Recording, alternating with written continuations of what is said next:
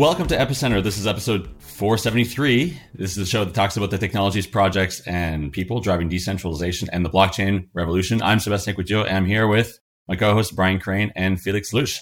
How's it going, guy? Very good. Pretty good. A little tired, but looking forward to this. I think we're all a bit tired. We all have little eyes, I can see. It is early, though. But we are today going to discuss, this is kind of our year-end wrap-up episode. It's coming towards the end of the year. And, well, I guess it's safe to say lots has happened this year. And we're going to go over all of that and hopefully make some sense of it and hopefully make some sense of what's coming in the future. That is, if there is a future to be had. But before we do that, I'd like to first talk about our sponsor this week, Tallyho. Tallyho is an open source wallet redefining the wallet as a public good. With Tallyho, you can safely connect to DeFi and Web3, plus a lot more. You can view your NFTs in their wallet across Ethereum, Polygon, Optimism, and Arbitrum, and they have really great ledger support. You can also swap between assets and view all of your account balances across their portfolio tab. Currently, they're running a Layer 2 adventure that rewards users for exploring the Arbitrum ecosystem with Tallyho. You can get a Space Dog NFT when you participate, and you'll be entered into a giveaway for another NFT. So head over to their website, tally.cash, to check it out. I think Federica told me that Tally is a type of dog that hunts foxes, which is kind of clever branding when you think about it. Yeah, head over to tally.cash to check it out. So guys, there's another really great product that I've been using over the last couple of weeks, and it's like this really great resume builder. And it's going to come in handy when we're all looking for new jobs in January. I wonder if you are also sprucing up your resume for when you're out of work in a couple of months. Well, actually, I've been trying to open a bank account, and then they were like, required a resume. So I actually did have a resume. Yes. What kind of KYC is going on these days? I know. Seriously, you had to. Oh my God. That's pretty good. That's pretty good. Wow. Well, so we came here to talk about kind of look back on the last year and you make some sense of what's going on now and what the sentiment is and how that might affect the future for the industry. And so, yeah. I think I'm not really sure where to start. I mean, like lots of great things happened this year. Like the merge happened, which was huge. I feel like it was eclipsed by a whole bunch of other stuff, but at least in like the ecosystem that I roll in. But then, of course, there was like the Luna collapse, which was a huge blow to the ecosystem and like I think just like general confidence in the space. It affected lots of teams, also like tangibly. And then we thought we were kind of out of the woods, and then, well, this happens, like the FTX fraud debacle, whatever you want to call it.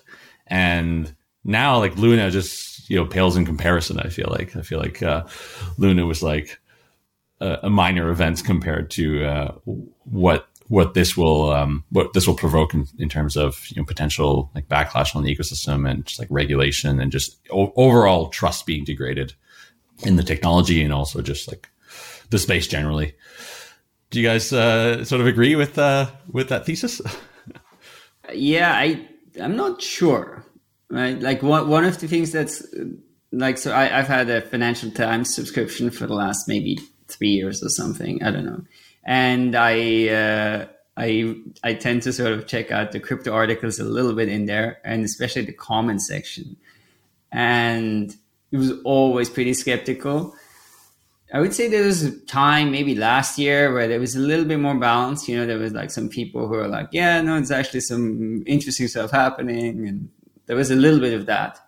But then I feel like this year, earlier this year, it just changed to, one is the articles are mostly negative, but the comment section is basically just, this is a complete scam. Like, this is all a gigantic scam. It has to die.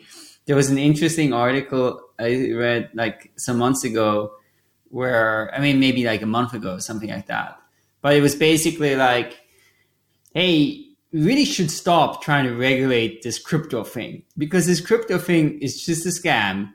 And by like regulating it, you're giving it some sort of legitimacy that it doesn't deserve. But as we've seen now with FTX collapse and stuff like that, it's kind of isolated. It doesn't sort of affect, the real economy and the real banks. So like, let's just, segregate it, say that like none of the financial institutions are allowed to touch this sort of dumpster fire, and then it will just sort of die its own death there. And that's sort of the way to go. And, all of the comments were like, that makes so much sense. Finally, someone is saying, finally, someone is like saying it out loud. And like, and I saw this thread from Zuzu, which is another bizarre thing, because the guy is basically also seems like a bit of a scammer, with his Three Arrows Capital, where they were, trying to borrow money, like when they were already insolvent. And like, I guess it looks like lying about their assets by making stuff up. And so it was interesting, how, how they're like briefly disappeared and then, come back like a month later, 2 months later, like sharing wisdom about the other scammers and stuff like that. But I think I read somewhere he's trying to raise another fund. I heard that. I read that somewhere too. Yeah, I don't know if that's true. But one of the things he did say that I actually felt was quite accurate, which was basically that, and then I feel it's very much reflected in this kind of Financial Times, type commentary, that I think for a lot of people, like outside of crypto, and let's say in the traditional financial system, or this crypto thing is just like one huge scam. Right, like it's all, and so then FTX and like Sam Bankman-Fried and stuff doesn't look any worse than any of the rest, right? And if anything, maybe it's slightly better because he was at least like giving some money away to, even if it wasn't his money, to some kind of causes. So I feel like it also explains a little bit maybe that, to people in the crypto thing, there's like big difference, right? There's like a lot of great things. And then there are like someone like SBF who's like complete fraud.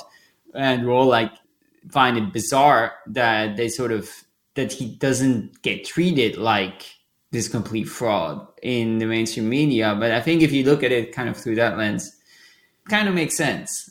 Yeah, I don't know what that all means. I would say in the times, that I've been in crypto, which is now, I guess, 9.5 years or something like that, this is the most negative. I think that the opinions that I feel like you see about crypto in the wider media and world, I feel like the most negative that they've ever been.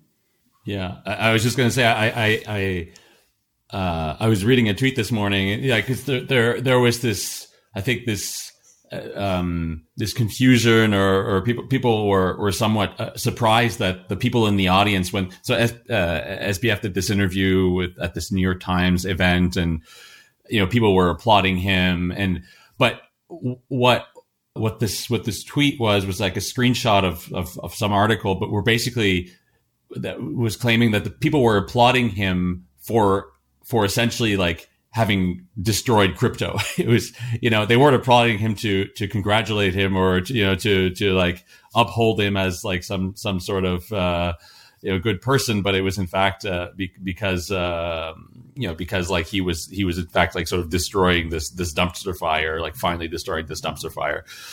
And I was like, oh, okay, yeah, that kind of makes sense. I wish I could find the tweet, but I can't find it anymore. Anyway, but yeah, I mean, Felix, what do you think? Yeah, I guess I actually related to the Financial Times thing. I've followed a little bit the Reddit communities over time, and they've also been switching a lot into more, this is all a scam, it's pretty negative sentiment for sure. I think overall though, I guess, the killer use case for crypto is finance or DeFi. And I think that propped up a lot of the market. It created a lot of leverage, right? And then these people like actually Luna is full of leverage, right? SBF is full of leverage.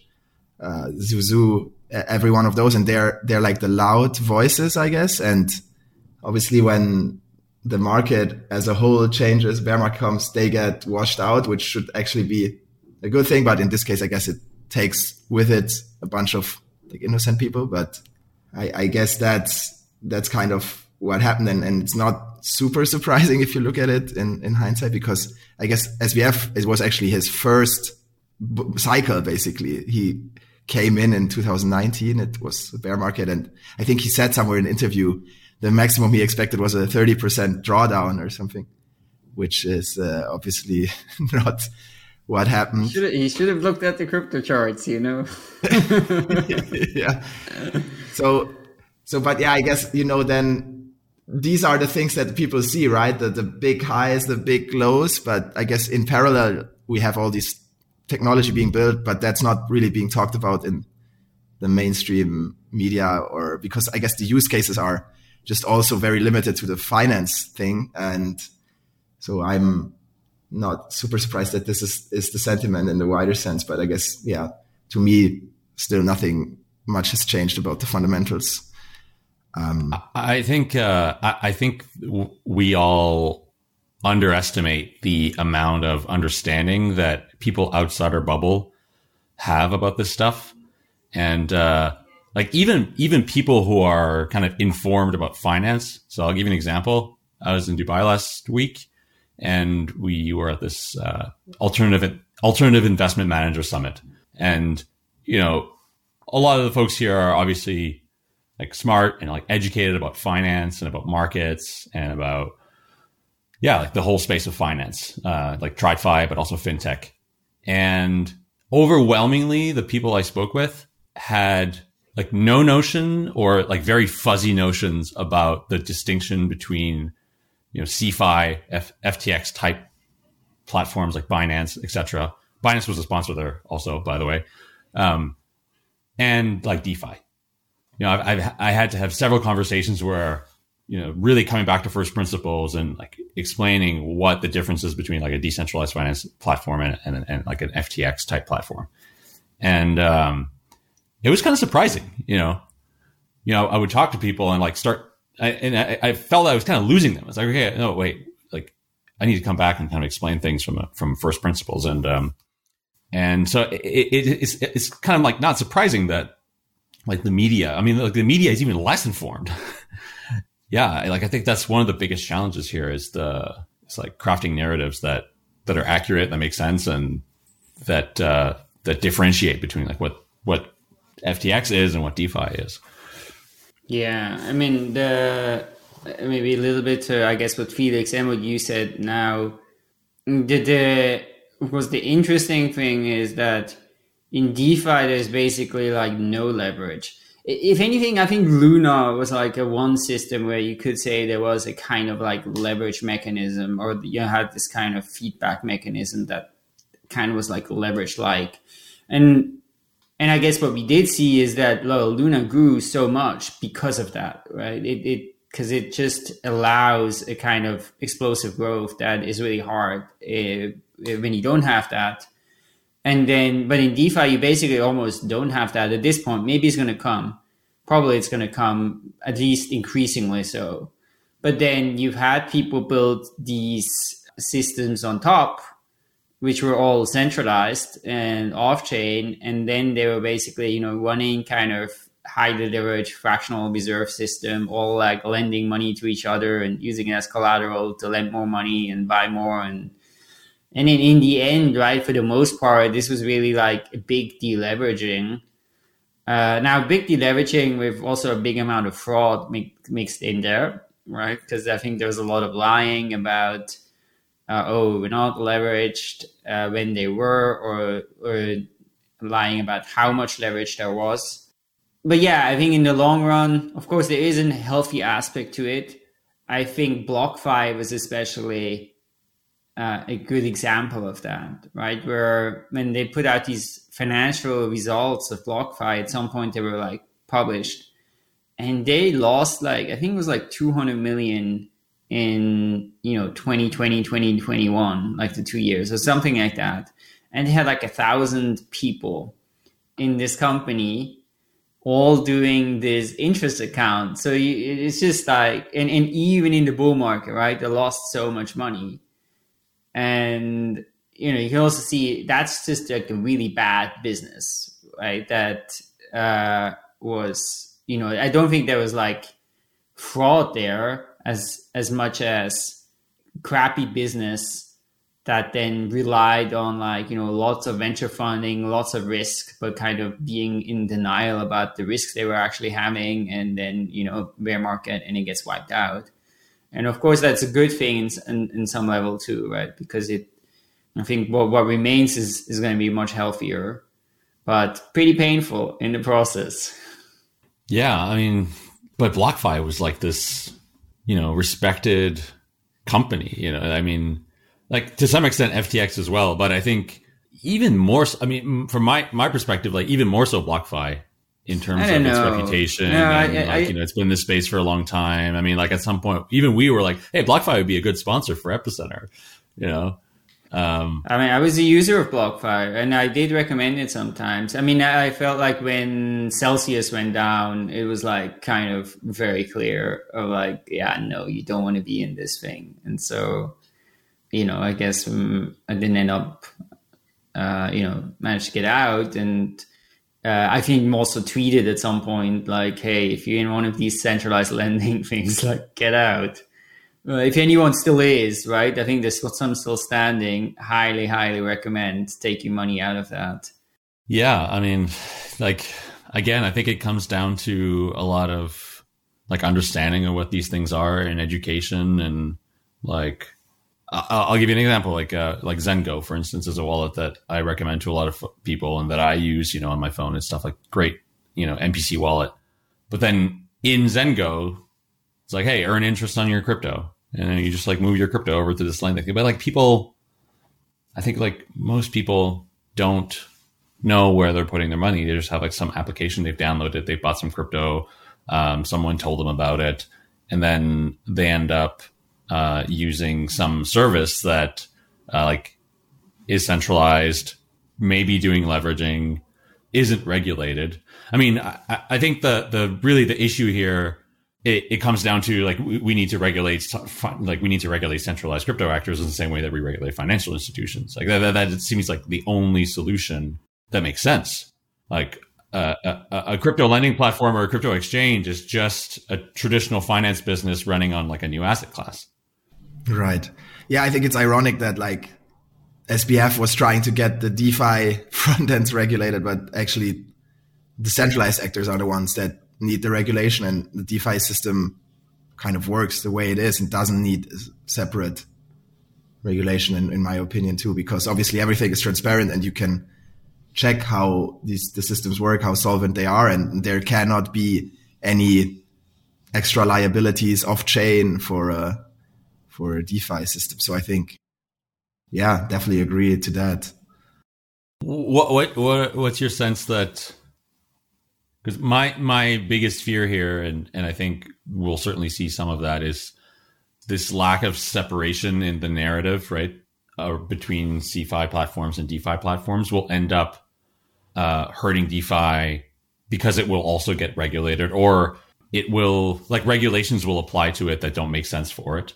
I haven't kept up on Mika so much in the last like 6 months. I probably should, but you know, from like some conversations I've had with people who are close to that issue, you know, there's a desire to accelerate passing of Mika, probably apply pretty strict regulations to stable coins, and I think probably like DeFi, some parts of DeFi will end up having some of the same constraints as CeFi, even though it doesn't make sense for them from like a practical or operational perspective. Yeah, I mean, of course, there's also the big question of like why do they regulate in the first place, right? Is it to actually, you know, reduce risk for people?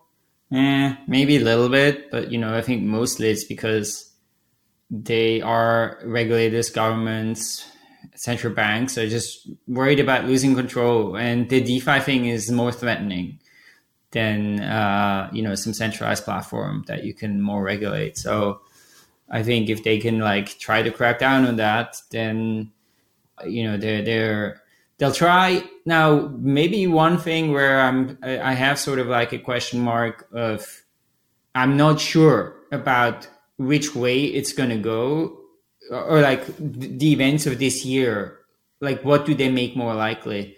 Because I think on one level, it's also ties into my earlier point, right? I think for many people, crypto looks a lot less threatening now, because like the asset size is like much smaller.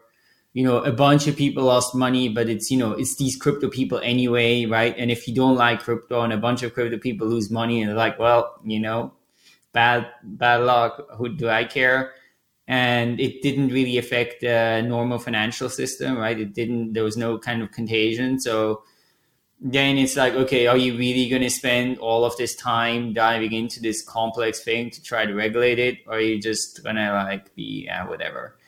Now, of course, if there's like, I guess it's not going to be like one or the other, but I do think the kind of market contraction, bear market is on balance going to make regulation like less likely. But yeah, if of course, let's say MiCA, things that are in work over years, it's not like they're going to stop that. And it's not like more regulation isn't still coming. But the thing that was also, I feel, which is something that I did not expect, and that was interesting this year. I would say most people in crypto that I spoken to in the last years, they were more of the opinion that, we had these early crypto adopters and they're more technically savvy and they're more interested in the technology and they'll be more likely to use, a hardware wallet or like self-custodial wallets. And then, you're going to have all these new people coming in and they're much more going to be on, Coinbase or Binance, and they use some centralized product. But of course, this year we have seen the risk of that and the pains of that, right? And, we see more people, I think, moving towards custodial or, where people do self-custody. And then I think when you think of the regulation, that's also something where it's probably going to be way easier. If you do self-custody, you can have more control and maybe you could use stuff that you wouldn't be able to use otherwise.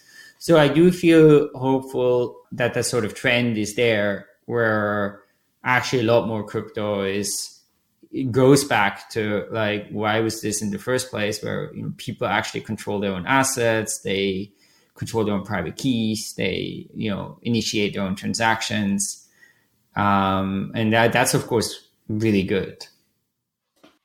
Yeah, I think I follow Oriel. I mean, again, just talking about Zengo here. They're not a sponsor, but I just do love that wallet. In the days after FTX, like their installs just like went up like crazy. I think also Ledger probably had a lot of orders right after the FTX thing. I mean, let's hope so, right?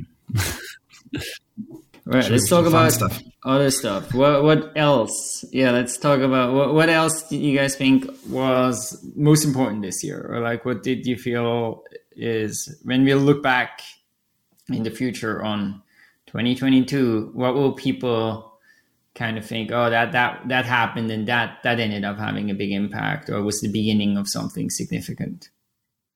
Yeah, I guess the obvious one that we kind of already mentioned is probably the Ethereum merge. So I guess it's like the huge event of like kind of finally moving to proof of stake for Ethereum. And it also like going that smoothly that it kind of didn't make the news. I guess that's also the new thing, that the news cycle, you need like something to go wrong to be on people's minds. And, but overall, right, it's impressive how that went down and now how it's all working, because I guess we weren't really sure, right? Proof of stake was running, the PKJ was running quite a while, almost 2 years now, without any like actual transactions, and it wasn't really clear how it would look if this entire DeFi ecosystem of like billions of dollars would move across. And just seeing that worked and that such a big transition can work in a distributed system, I think is something that is very impressive, and probably, I don't know if something like this will happen again in the future, or maybe it also proves that like we can do these kind of decentralized upgrades to our systems at such a big scale. So I think that's kind of my main one. I'm not sure if you guys, hopefully agree, but. Definitely. I think that was a huge event. And congratulations to everyone involved. I guess that's like an endless amount of organization and people involved. I guess, we at Course One were also working on that. And we of course, this was already right in the Ethereum white paper at the end of 2013. It's like, it's going to move to proof of stake. And I remember, I think we did like podcasts with Vitalik in, I think maybe 2015 or something. He's like, it's like 6 months or something, or 5 months. Episode 58. Yeah. Yeah. So, maybe it was 2014. Did he say 6 months back then? Yeah. I mean, but we also did I remember also we did like Lightning episodes in like 2015, and they were like, 3 months, Lightning is live. And it ended up taking like 6 years or whatever, 5 years. But they had this. But in the end, it succeeded. I mean, it was very successful in many aspects. I guess there is a sort of lingering question, probably mostly around, this flashbots, MEV, censorship, obviously it's way better in terms of the economics of Ethereum have improved, right? So it's good for Ether holders, because there's less dilution, and that's a great thing. And the energy impact has gone down like dramatically, and sort of game theoretically, the security has gone up. I think it's going to be very positive for Ethereum when more kind of institutional interest comes back, because the whole of like energy efficiency, green blockchain is going to be huge, right? I think that would be a massive advantage that Ethereum is going to have over Bitcoin. But at the same time, right, this whole, also the separation of proposers, builders, and now we have that. I think a huge percentage, right, of Ethereum validators are following this OFAC sanctions list. I guess that's another thing we didn't add it to the topics, but I think the Tornado Cash thing is actually a significant event of this year as well. Yeah. But so that does raise the question of, like the censorship resistance is, I think, a big question and challenge for Ethereum that is ahead. Is the Ethereum community trying to remedy this? Yeah, I think they do have now as a sort of on the Ethereum roadmap, like censorship resistance. So I think it's very, at least there is I think consensus that this is something that's necessary and that, they're going to work towards, and it's an explicit goal, so that like something like, okay, the Tornado Cash smart contract transactions are being censored to that, or something like that's not possible. So I think at least as a goal, I think there's consensus on that, and there's like research towards that. I'm not sure. I think there are like ideas for how to address it. I'm not super up to date with like what the ideas are and how long it's going to take and how well they're going to work and what are the other side effects of those ideas. I think at a high level, right? I guess, this MEV topic came up pretty late, right? Basically DeFi summer 2021, maybe even, or 2020. And then Flashbot's already building this tool to democratize it. And then as a side effect, because they are building this tool and running it themselves, they get a lot of traction with it and kind of centralize this RPC layer to some degree that everyone is using MEV-Boost. And then, this Tornado Cash thing happens in parallel, which probably also no one really saw coming like this. And it somehow ended up with them obviously having to make the choice that they will include the sanction list because they're a US company. And I guess it's just kind of a matter of time, though, because the goals, like you said, Brian, they are there, and many people are working towards it. I think even the Flashbot team themselves, right, allow others to run relayers. It's just that their relayer has been dominating based on kind of the traction it already had with searchers and validators beforehand. So it's just generating more income. So, but you can already see it going down a little bit with like other relayers coming in and some of them not following the sanction list. And I guess when the full proposer builder separation is there, I feel like it would be addressed. So it's just a matter of time in some degree. And yeah, good to see that, people realize the importance of it.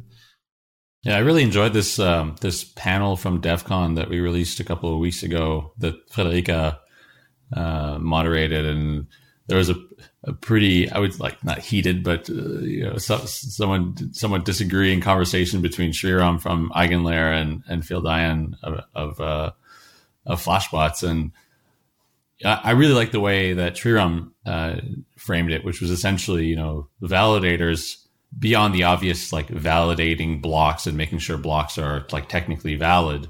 They should simply, be attesting transactions and notarizing those transactions. So basically, they're just like a test of like the state of a block and like publish that block to the chain. And I thought that was like an interesting way to frame the topic of credible neutrality in the context of validators. Yeah, I think like the ecosystem should do everything it can to like arrive at that goal where a validator is simply just like attesting transactions and is not doing any sort of censorship or like choosing what transactions should make it in the block or not. Yeah, I guess in the end the thing is like who chooses it then. I guess you need someone to build a block or somehow to have this order. I guess in proposer builder separation, you just have this builder role and then it's kind of like outsourced to them to do this, which I don't know if it changed much, just shifts the responsibility, I guess. Yeah, and might end up being more centralized too, right? Because I think at least it seems like a high likelihood if you're going to have some specialized builder, which may be a pretty complex role, that then you end up having, 2-3 parties that are like making all the blocks. Right. Like, yeah, validators, you already have quite a few in a sense, right? Like companies that do it. Builder is definitely, I don't see how it can be. Probably it's going to be less companies. Yeah, I agree. How are you guys thinking about this at Chorus? What's your philosophy around this? I mean, maybe Felix, you wrote our Is that MEV, trade secrets? No. Yeah, we can't give away our competitive advantage here. I mean, yeah, I think also one thing that definitely happened is that it's kind of like over compliance, I would say, in for some of the people that they like just kind of put the censorship list in practice, just, even though like no one really asked them maybe. And I think that is probably too much. I think we definitely, Chorus, right? Our philosophy is that we need the censorship resistant, we need a decentralized ecosystem. And I guess we would support that. But obviously if like there's like super clear regulatory guidance, you can't do this, then we probably wouldn't do it. But I guess, or maybe at least then we would try to like engage with the regulators to the extent possible for us and convince them of the need of this.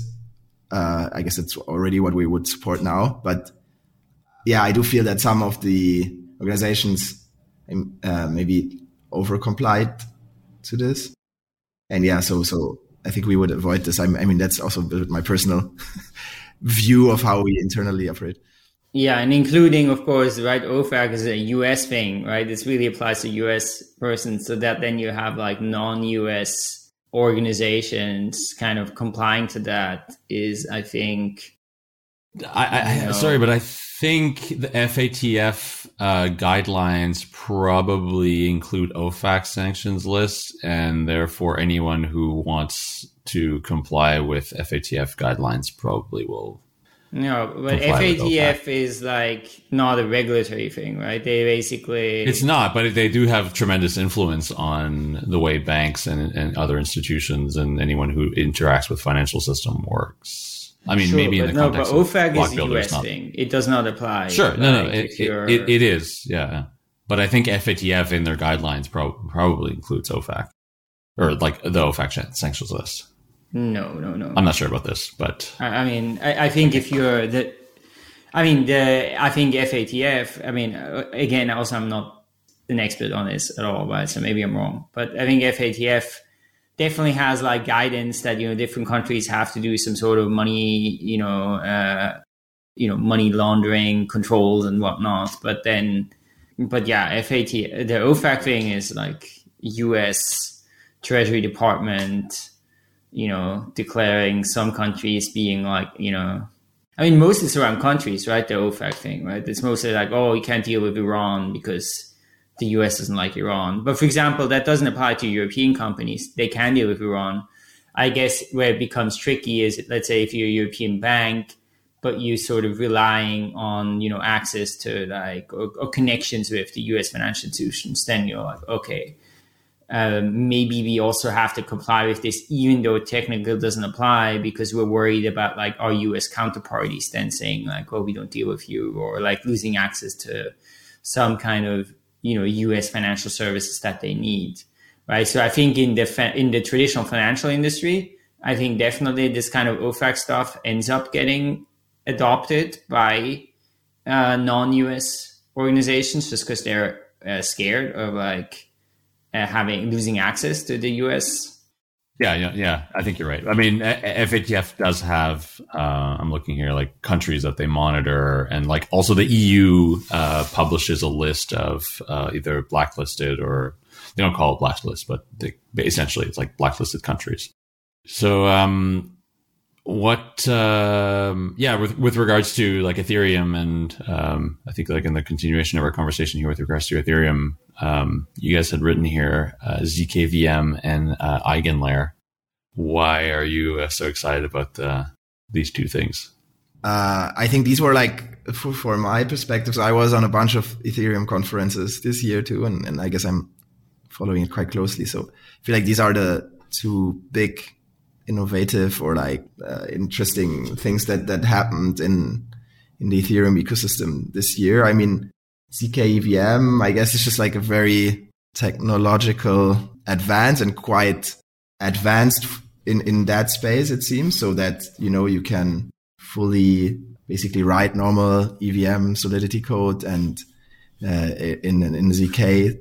So I guess that might like change the way we see decentralized applications, or how they work and how they scale, and privacy components of it. So I think that could be just a big game changer in that sense. And I mean, yeah, just impressive how fast this ZK space is also moving, I guess, which we all saw over the last 3 years, right? I guess it has been really like a Cambrian explosion of all these cryptographic advances. And I think it's like slowly moving into, practice in the crypto networks with actual applications around it. I guess that's exciting. I mean, I'm personally not even, you don't even know what to expect, right? It's, I think some of the killer apps will come from this, from ZK stuff in general, right? That because there you actually can do things that you couldn't do really before in the CeFi or off-chain world. And, so I'm quite excited about that. I don't know. Yeah. What do you guys think about like zero knowledge in general, maybe, or I guess ZKVM specific? Yeah, I think it's super cool. I mean, I think one thing, like crypto has accelerated ZK research in a way that no other technology or industry has in the last years. And then there's all these really interesting and cool use cases. So like I was talking with like Penumbra a couple of weeks ago, and, it just like blew my mind that, in the, more like in the IBC ecosystem, you could use Penumbra to execute transactions in IBC, in like non-ZK zones, but you're sort of executing those transactions from the literal Penumbra, right? Like you are in the shadows and you're executing your transactions, and like things like that, like get me super excited about crypto. Yeah. Where I have doubts is about like usability, and this is always a challenge. And, for a lot of privacy preserving technologies and applications, it's often the case that they're used by like a small niche of people who are, very, very passionate about the stuff, and it rarely makes its way into like, I think the mainstream. At least I don't have any good examples of that. So I hope that SSL. Yeah, SSL is one example. SSL is one good example, but like things like Signal and stuff like that. But SSL was implemented as a kind of infrastructure layer, and in that sense, SSL was implemented to protect payment information. In the early days of the web in the 90s, like they built HTTPS SSL to protect credit card data. And, this could be where ZK plays a huge role, is like protecting people's financial information. For that, though, you need like a massive kind of adoption of crypto as a starting point, and then an implementation that would allow people to remain private in their transactions. I mean, I guess the ZK thing, right, has like several dimensions. There is the kind of scalability aspect, which I guess is probably where like most of the activity is at the moment. And I think seems pretty promising. I guess there seem to be like issues. There's a lot of complexity there, right? And I think a lot of open questions still of like, how well is that going to work?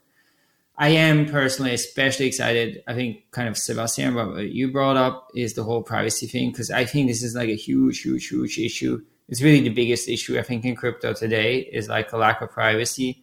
And I think it's very scary, right? Because all of this information is here and you will be able to go back in time and it will all still be here. And now if you see like AI and all of the progress here, like I think you can kind of have to assume that everything will be fully known about, what are all your wallet addresses, what is everything that you were doing, and probably kind of soon. And that's just like, really not great, right? Because I think from a private security perspective, right, like makes it vulnerable to being like robbed and attacked. From a perspective of the government cracking down on stuff, it makes it, if I don't know, there's some DAO and you can just figure out who are all the token holders and like pretty easy to shut down the DAO. And I'm definitely worried that from a tax perspective. Yeah, taxes. For sure. I mean, I still think this is going to be the main way that governments are going to like crack down on crypto. I think it's going to be through taxation, that they're basically going to be like, you've been saying this for years. Yeah, I think it's going to happen. Yeah. I feel like pretty confident on that because it's just going to be so easy, like you're going to have all of the data. Given the tax rules and given how crypto works, it's basically inevitable that almost everyone didn't pay their taxes correctly. And then you can go after them and you don't even have to invent any new rules, regulations. You can find them. You can make their lives a pain. And I am worried that the progress when it comes to privacy tech in crypto is very slow. It's not great. Like we are nowhere near having kind of privacy preserving crypto. I think that's like, how far is that away? 5 years more, right? Like it's far away, right? Like scalability we're kind of solving, right? But privacy, not at all. And I think that there is like the linear growth of these technologies and like people building use cases and like people trying to adopt them and stuff. But then they're like, you're mentioning SSL. Up until like the early 2010s, I think it was like 2011 or 2012, or maybe even earlier, most websites didn't use SSL. You used SSL when you interacted with your bank when you went to the payment portal. But when you were just like logging in or whatever, you weren't using SSL. And then Google decided that it was a good idea for everyone to start using SSL. And since Chrome was one of the major browsers and most used browsers on the internet, they basically like forced everyone to start using SSL, because if you didn't use SSL, one, your website would be not ranked so well in SEO. And then the other reason was that you would get like this big kind of like red warning, this website is not secure, etc. And so like that forced the whole industry to move to SSL. And it would be great if we had like some sort of forcing event in crypto where like some, application that was used by like, lots and lots of people would sort of impose privacy on users, but like we're not at a scale yet where like enough people are using crypto. And also crypto is super fragmented where, there's like tons of wallets. Nothing is, very few standards across different ecosystems. I mean, like you have standards in Ethereum. You don't have the same standards in Cosmos or in Solana or anything else. And it's hard. Like I was talking to Dojmos about this yesterday, and it's like the fragmentation at the wallet layer and also at the infrastructure layer makes it very difficult to create like industry-wide standards. Yeah, well, I mean, the issue is like someone creates an application that's like private. I don't know, let's say someone creates a private DEX. It's like, okay, that's nice. But now if all of my addresses are like de-anonymized and I'm like moving something in there and then like taking something out, like how much does it really help, right? Like not that much. Maybe it helps with some things, but maybe it helps with like, I don't know, funds are more comfortable to trade because maybe you can't like link some trades. So maybe there are like some things like that, right? But I think like the fundamental privacy, super hard, right? I mean, I guess private like this sort of private payments like Zcash, Monero have it. That I guess seems like, achievable, and maybe the technology is kind of there for that. But then smart contract interactions and like DeFi and like cross-chain and I mean, so hard. Or NFT stuff. How are you going Secret Network, they're already doing it. Well, Secret Network was just like kind of fell apart, no? It's just like a SGX.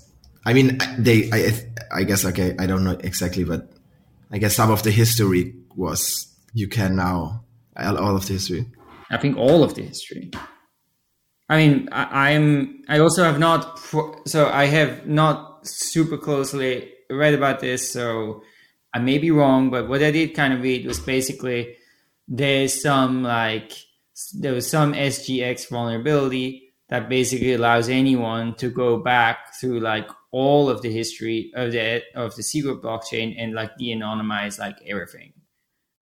You could like decrypt. Yeah, sure. Yeah, I think something like this. I'm not sure if that's still possible, or definitely I think there's like a new architecture where I guess they mitigated it, and from now going forward it would not be like that. But yeah, until the next thing happens, would be a big event.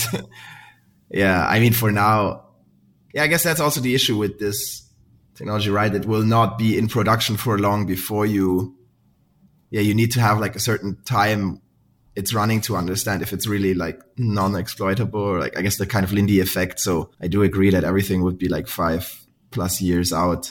I think though, right, if you can have private computation or like on the smart, then it doesn't really matter. Then you can do private NFTs, then you can do whatever, right? It doesn't really limit you if you can do it like generalized. And I guess that's what ZK, EVM and these kind of things are trying to do. Right. Here is making use of the StreamYard features on here. This website, it's like SGX.fail, and one of the top thing is Secret Network, and then I guess like some DVD technology that got pwned. But yeah, this just came out like a couple days ago. Okay, well my Meta Rats NFTs are now doxed.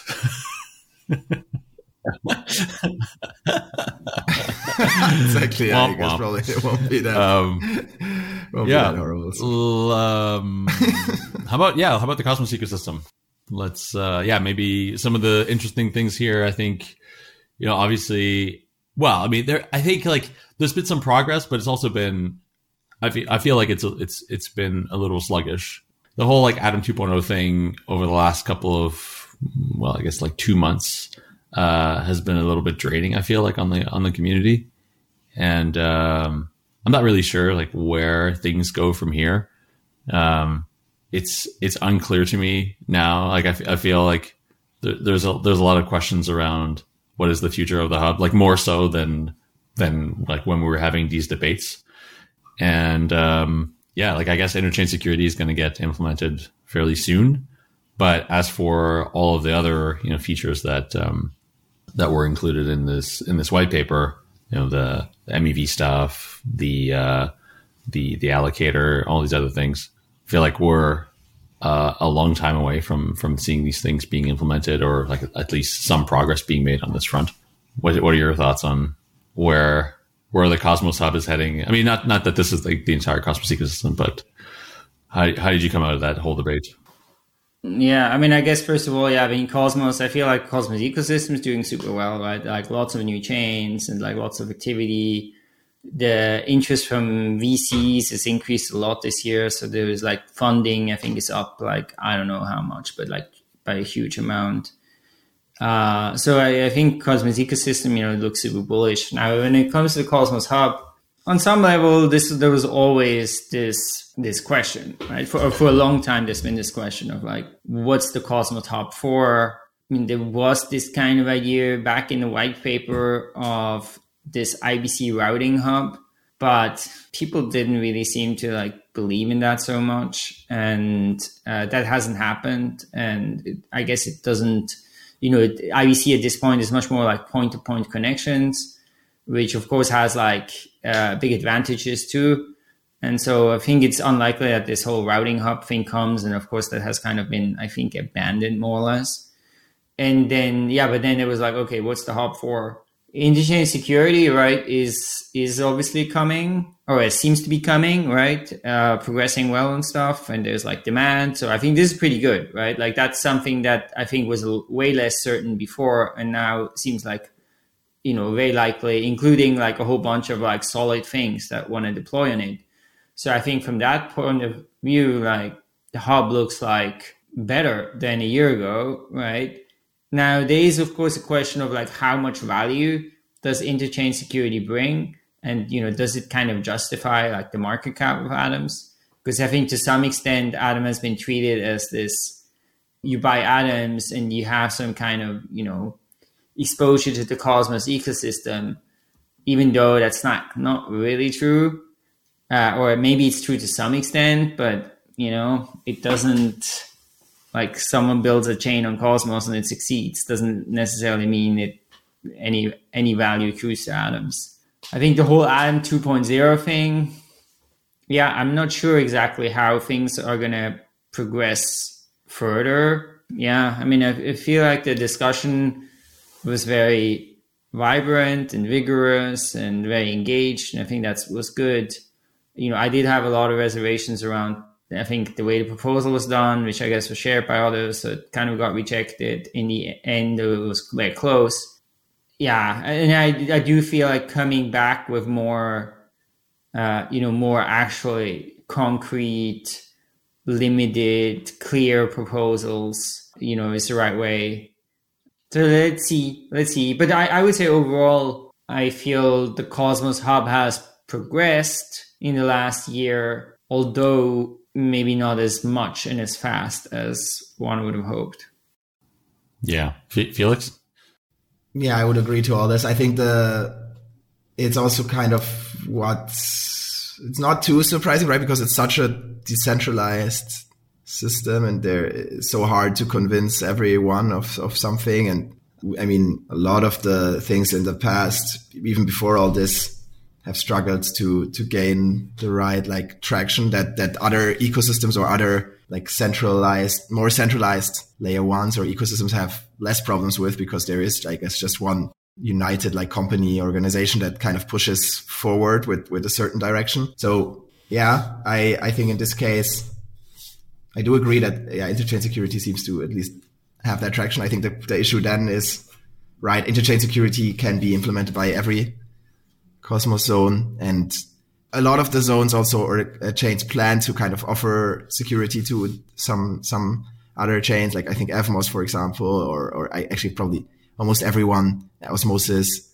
wanting to also interchain secure chains. So I do kind of believe that there will also be this mesh security system in the long run that, like, chains provide security to each other, both being a provider and a kind of consumer. So in that sense, I guess it again questions a little bit what that means for the Cosmos Hub, if that's the future. But overall, I think the ecosystem is developing very fast. A lot of people entering the Cosmos ecosystem, like almost everyone we speak to, or like, I guess we're also pretty heavy in the Cosmos ecosystem, but still, you see a lot of teams coming in that weren't really native or new to crypto from other Web2 or TradFi, and they start building in Cosmos. So I think that's extremely bullish, and we've really seen a lot of new teams like that emerge, and super excited for that.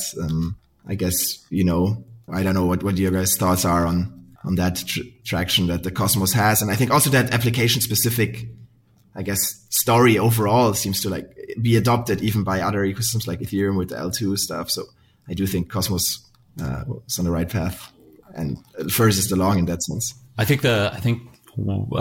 echo your sentiment about the like just tons of people coming into the ecosystem. What I think is really exciting about that is we have all these people who are coming into the ecosystem that weren't in Cosmos before. Like these are like new people. They just like found out about it on their own, and now they're using the technology and they're using it to build things that they think are interesting or valuable.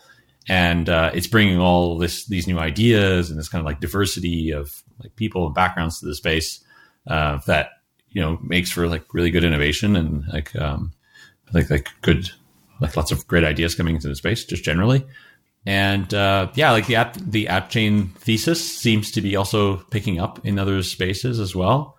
I wonder, like, the thing that I'm struggling to like wrap my head around right now is how the app chain thesis and the modular thesis sort of come together. Do they start overlapping at some point? Do app chains merge or slowly become more modular, either through shared security, by outsourcing maybe like parts of the settlement or data availability to other kind of infrastructure layers. And I think like this whole space is super interesting to me, and I find that any innovation and like any kind of new design patterns happening in this space is is great, because like we get to figure out which is the best way to build this stuff such that it scales and it could be usable and like it remains secure, and maybe also by scaling it and by modularizing it at some point we can start putting in more like ZK and privacy layers that spread out across the whole ecosystem. I totally think that this experimentation is what makes Cosmos so strong, right? And then you can have like one chain do like a certain thing a little different way, and if it works out right, others will adopt it. So I guess this emergent properties is a very strong starting point. And then let's see when Celestia comes along and all these things, how that will change the space. I am definitely excited for that. I think also, like from some of the new teams like Say, and there's also like talks of layer 2 on Cosmos, so basically like kind of this structure also being adopted in Cosmos and maybe other VMs. So that seems super interesting. Brian, I know you want to talk about Urbit. Yeah, you can talk a little bit about that. I mean, there's definitely one of the things I've been most excited about this year. And I mean, we've done some podcasts about it too. And, I was at the conference in Miami in September, I think, which was pretty great. And, this is like an old project, right? That's been kind of developing for a long time, but I think has evolved into more of like a vibrant ecosystem with other companies. And I think there is, the crypto synergies are also coming more up. Some examples of that include, Uqbar, where, they're building basically a ZK rollup blockchain on Urbit. It's kind of like an Ethereum rollup, but like on Urbit, and using like, smart contracts are written in the kind of Urbit language. So it's pretty powerful, right? Because you could write like your application in this along with your smart contracts. And of course, the way Urbit applications work is that they're running on people's servers, right? So that becomes, I think, quite relevant when you tie it in with some of the things we talked about before around, trying to crack down on front ends and regulating DeFi. And there was, I think, just, I don't know, 2 weeks ago, a few weeks ago, I saw someone show like a demo of, them having the Uniswap front end running on Urbit, right? Because, that's pretty powerful, right? Because you could just take the front end, deploy it on Urbit, and then people can sort of run their own front ends and interface with that. And then you don't really have that ability to regulate front ends anymore. So I do think that it's a more resilient way of addressing some of these issues around, also privacy, right? Like you can have a lot more privacy this way too. And you can have more control. It could be more censorship resistant. So I do expect that we're going to see a lot more of that. Now, Urbit is still kind of early as an ecosystem, so it's probably another year or more until that kind of stuff really starts working. But I think it's coming, and I think it could end up becoming like very powerful, where it becomes kind of this like operating system layer for crypto. There's also one thing, actually, there's in a way, one of the best arguments I think for Urbit in crypto is ironically this big criticism of crypto, where the Signal founder Moxie Marlinspike wrote this article. It was a few months ago and was very widely shared. My first impressions of Web3. We can put a link in the show notes. But it's basically he was like, okay, this crypto thing is nice. He's like, they talk about all this decentralization and maybe there is that kind of decentralization, like, on the blockchain level.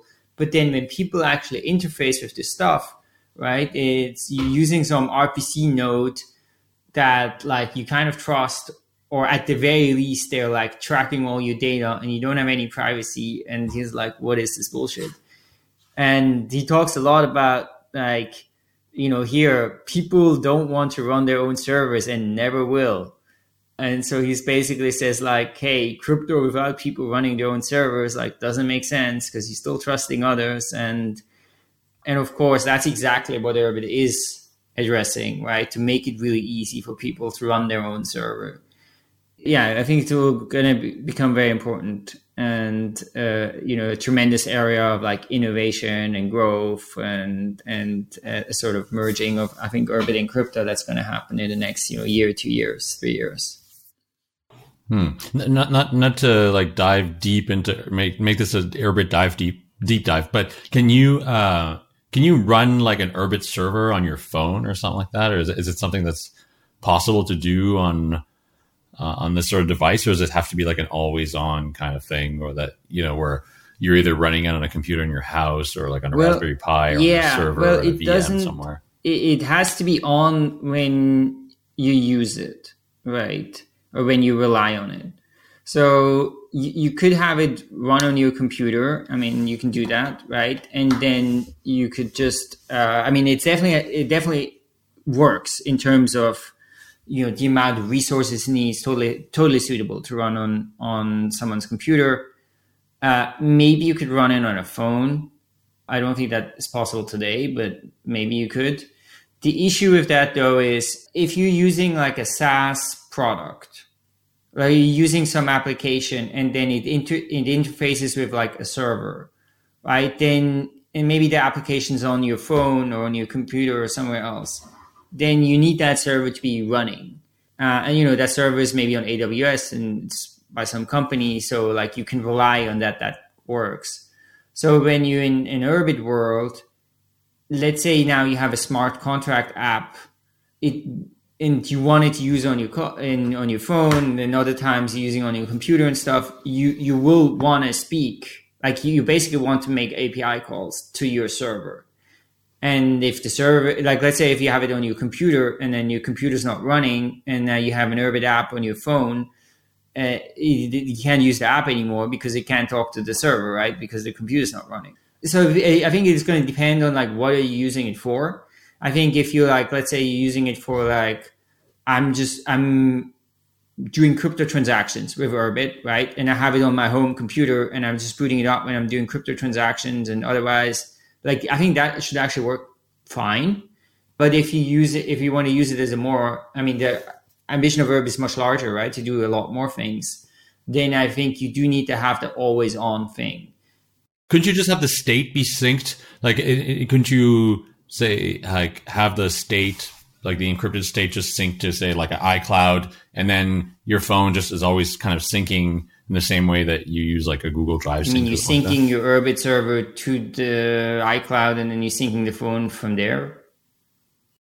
Yeah. I don't know. Like, I don't know what, like, I suppose there's data in there and there must be like some package. But if you're syncing, like if you have your Urbit node on your phone, and then you're syncing it to the cloud, and then you're like syncing, like you communicate with that from your phone, then why not just run it in the cloud, right? Like, what's the point of your...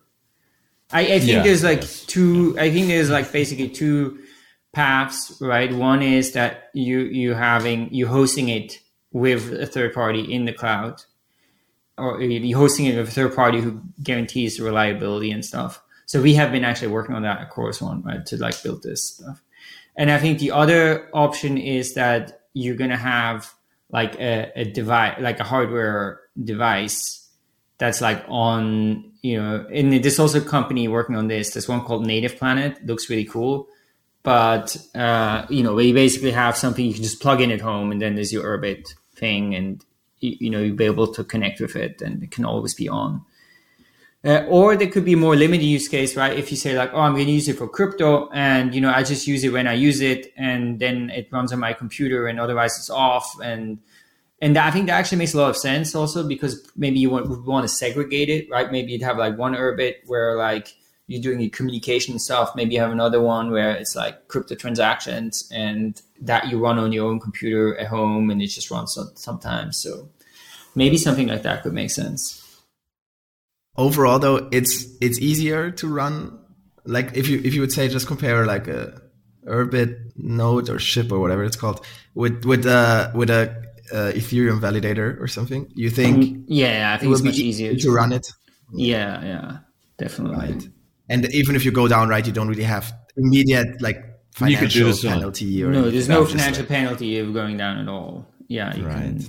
So also, you don't have to sit. If you boot up again, there's nothing to sync, right? There's no like state. Yeah, state to sync. Yeah. Do you have upgrades or something for the Urbit software on this? Yeah, but they're all automated. Like you don't have to do anything. And then who decides what's the upgrade, or how does this? Well, I think it depends on the kind of upgrade, right? But I think the apps can upgrade themselves, right? Or if you have a more like, if it's like a whole network level upgrade, and I think that there's kind of like a governance body that would have to vote on if there's like some very low level upgrade. But the whole design of it is that this is like, those would be extremely rare events, or like you get to the point where it, like that never happens. I think that's going to be my Christmas vacation project. I'm going to install an Urbit server on my... I've got a little server here in the house. Sounds great. Try to set that up. Is there anything else we want to talk about here? I think we covered most of it, yeah? I mean, there was Solana. Yeah, Solana fell short. And maybe just your thoughts on what's going on with Solana, and what is the future of this ecosystem given the pain they're suffering? Yeah, I think it's like a big trial by fire, right, of the whole community and the resilience of the ecosystem. I do think there's a lot of like developers on there, right? There's dApps, there is teams that are doing interesting work, and I do think we'll come out stronger from it. Funnily enough, right, there was the Breakpoint conference, the second one this year, just before the whole FTX collapse. I felt, there's stuff going on. There are even like one of the first ecosystems, or I think actually maybe the first outside of Ethereum, that is working on client diversity in a serious way, right? With Jump building this Fire Dancer client that will essentially also improve the performance of Solana even more, and kind of finally even like create a spec for what Solana is, and I guess also improve the actual Solana Labs client itself. So I think that's a very mature sign of maturity, and so overall I think quite exciting, here to stay and keep building. Keep building. I think that's probably a good note to end on, and certainly the sentiment that a lot of people who are building have right now. Beyond the FUD and everything, I think the overwhelming narrative that I see on like crypto Twitter and, people who are coming on the podcast and everything is like, you just got to keep building. And I mean, like we've been through this before already, and we built a bunch of stuff during those during those bear markets, and out of all of that work and innovation and came, new applications. And so, yeah, I think just keep on building. Yeah, absolutely. I think nothing really has changed, right? Like it's just, a lot has changed and nothing has changed. Right? I feel like when it comes to like the why and where it's all going and stuff, it's I think it's the same, and it's just a long journey, right? Like we are still. We talked about the privacy thing, right? Like okay, and I think everyone was always aligned that okay, privacy is essential. There needs to be privacy, or pretty much everyone. But then we're also like, oh, it's like 5 years off, 10 years off, right? So I think for crypto to really like realize its potential, it's another, it's 10, 20, 30, 40 years ahead still, right? Like it's a long, long time, but it's still so exciting and so much happening and so cool to work on it. Yeah. I think like we're still super early, and I keep telling this to people, like look at 15 years ago where the web was. And like 15 years ago, we didn't have, secure websites. We were still using Flash to do video. There was like no unified experience between browsers, and certainly not between mobile and desktop. Yeah, like it was like a mess. I was building on the web 15 years ago, and like it was really hard.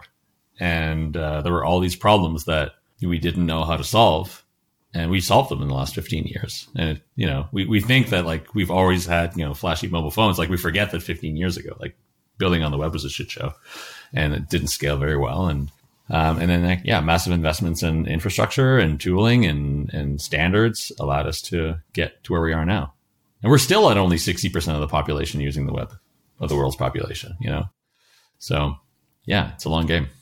Yeah, guys, this has been great. And I wish you both a happy year-end holidays, and also to all our listeners. Thanks for tuning in, and thanks for being here with us for yet another year. And we'll do this again next year. Yeah, thanks so much. Looking forward to episode 500. Yeah, it's coming soon. All right. Bye-bye. Yeah, cool. Thanks so much, everyone, and enjoy your holidays. Thank you for joining us on this week's episode. We release new episodes every week. You can find and subscribe to the show on iTunes, Spotify, YouTube, SoundCloud, or wherever you listen to podcasts. And if you have a Google Home or Alexa device, you can tell it to listen to the latest episode of the Epicenter podcast. Go to epicenter.tv/subscribe for a full list of places where you can watch and listen. And while you're there, be sure to sign up for the newsletter so you get new episodes in your inbox as they're released. If you want to interact with us, the guests, or other podcast listeners, you can follow us on Twitter. And please leave us a review on iTunes. It helps people find the show, and we're always happy to read them. So thanks so much, and we look forward to being back next week.